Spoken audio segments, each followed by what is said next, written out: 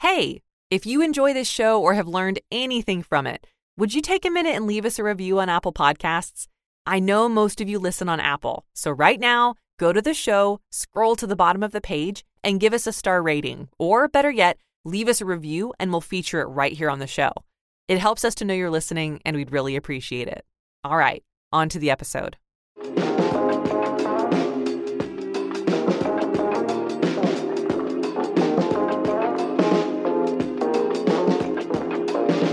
Hey there, and welcome to the Work From Home Voice Actor Podcast. If you're a regular listener, thank you for tuning in. And if you're new, welcome. I'm thrilled you're here. I'm Melanie Scroggins. I'm a fellow voice actor and your motivational guide through the world of VO. And in this show, we talk about all things voiceover, and I answer your most asked questions about the industry and how you can be successful working from home as a voice actor. Last week, I sent out a notice via email and on Instagram about how you can submit topics and questions for the podcast. And thank you so much to those of you who have submitted. You all have wonderful ideas, and your submissions are relevant and are super helpful to the community here. In this episode, I want to dig into one of those questions because I think this is what a lot of beginner voice actors are thinking as they set out to do VO. This question is from Danae, and she writes, thousands of people love singing and have flocked to audition for American Idol over the years. For some of these very well-intentioned folks, all the work, effort, and dedication of the world will not make them professional paid singers. I love using my voice. I always have. But it doesn't mean I have a voice people want to hear or would pay to use for a project. How do we know we should even pursue voiceover work? AKA, am I deluding myself? Is it necessary to have a voice for voiceovers? All right, let's dive into the 3 arguments for why you should keep pursuing voiceover work.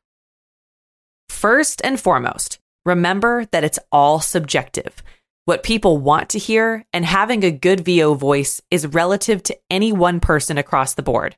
What I like to hear and what you like to hear, whether it's a song, a sound, etc., is based on any one individual's thoughts, experiences, memories, etc.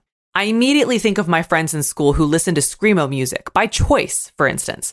While I can confidently say that has never been my cup of musical tea, those friends flocked to those kinds of concerts. How can that be? If I dislike it so much, how can other seemingly normal people like it? So let's talk about another example more relevant to what we do. Take a professional VO spot I heard recently, having to do with something about the number 1. I really don't know. I just know that 1, once, whatever is repeated so many times in that short spot. I can't get over the misguided delivery and really bad copy of the piece.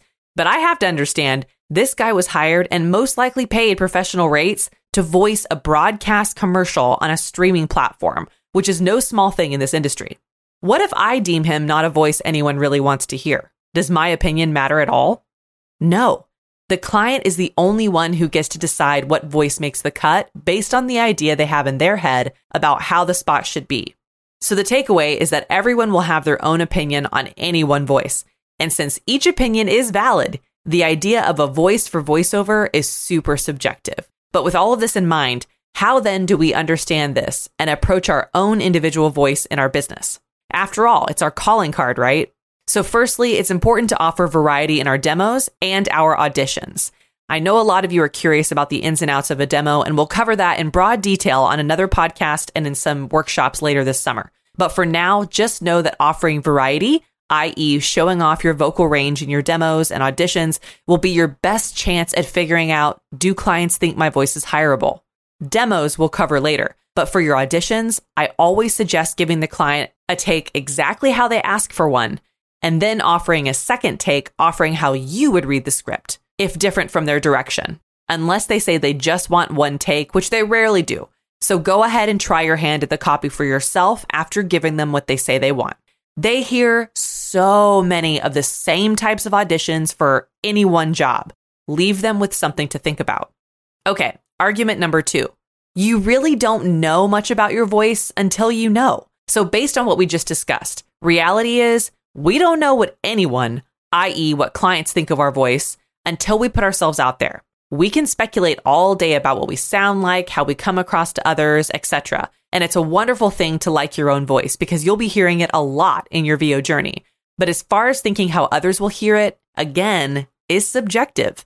And our only role when we show up to the mic is to read the copy to the best of our ability and with the direction we're given, which isn't always super helpful, which is why it's important to, two, give any audition our utmost attention as well as our own individual flair. Otherwise, we get lumped in with every other voice that didn't make it for the spot.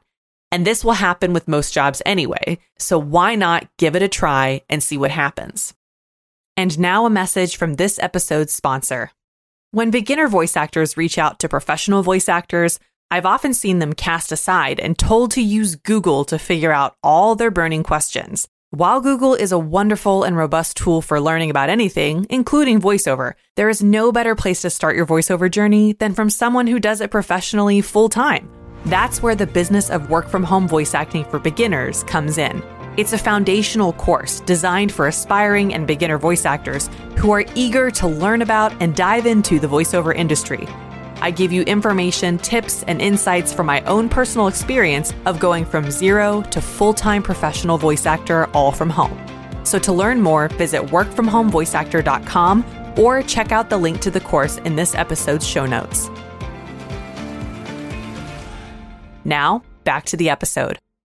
So one of the ways we can approach this in our business is to audition for free and low-paid jobs, like on Behind the Voice Actors, Casting Call Club, and Twitter. And I know I've said this time and time again, but it's a great way to get practice without having really anything because you don't even need a professional mic at that point. You can audition with your headphones or anything that you have.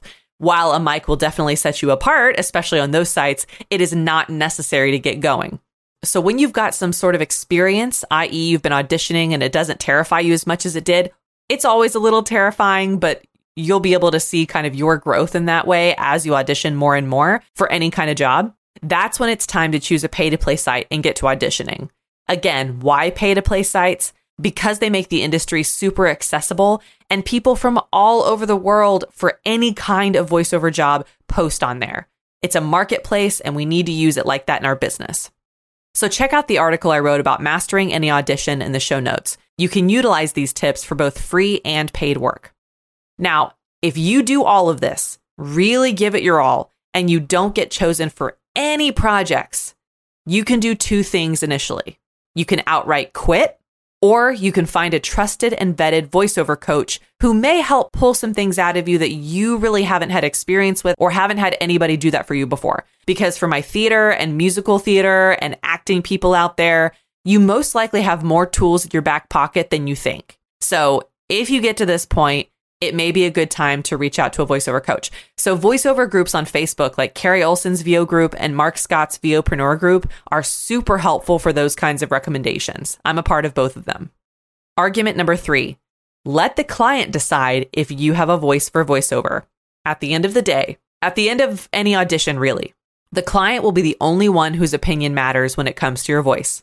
And I'd go even further to say your voice for that project. Your voice, my voice, isn't going to be the voice for any and all projects forever. That's actually a good thing, believe it or not. This reality, with experience, gives us some helpful direction when we're deciding which genres to pursue and put our time and energy in when it comes to our business.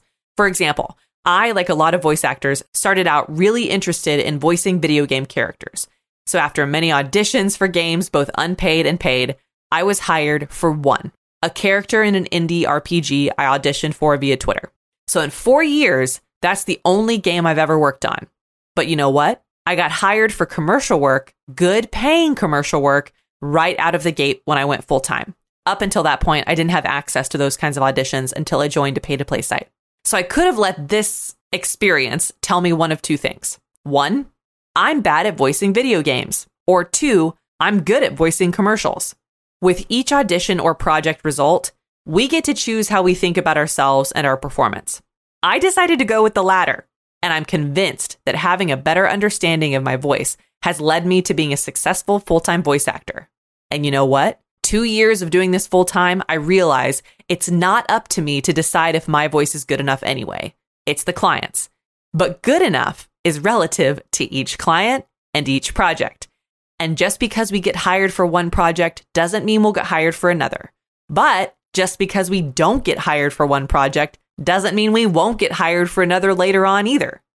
There are two sides to the VO coin. And no, Not every well-intentioned, even talented aspiring voice actor will become a successful professional for one reason or many. But like with American Idol or The Voice or any other talent show, it never stops the truly inspired and motivated to get up on that stage to give it what they can. And that's my hope for each of you as well. If you're really interested and willing to put in the work while understanding the level of effort it takes to get the ball rolling and build momentum, I want to see you get up on that stage. And even though I'm one person, I want to guide you wherever I can. Because to be open with you, this journey is not an easy one. There are conflicting opinions on how to do pretty much anything when it comes to VO. So your first job is to believe in yourself. Really, the first step is that simple.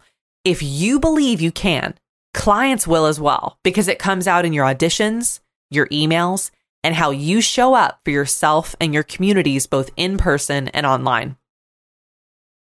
Thank you so much for the question, Danae. I hope this episode has helped each of you think a little more about your journey and how you might think a little differently about what you have to offer.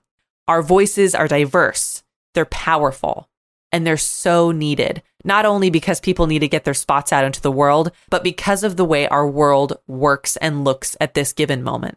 So why shouldn't you have a voice suited for voiceover? If you have a question or topic you want to submit for the podcast, please fill out the form that's linked in the show notes. Until next time.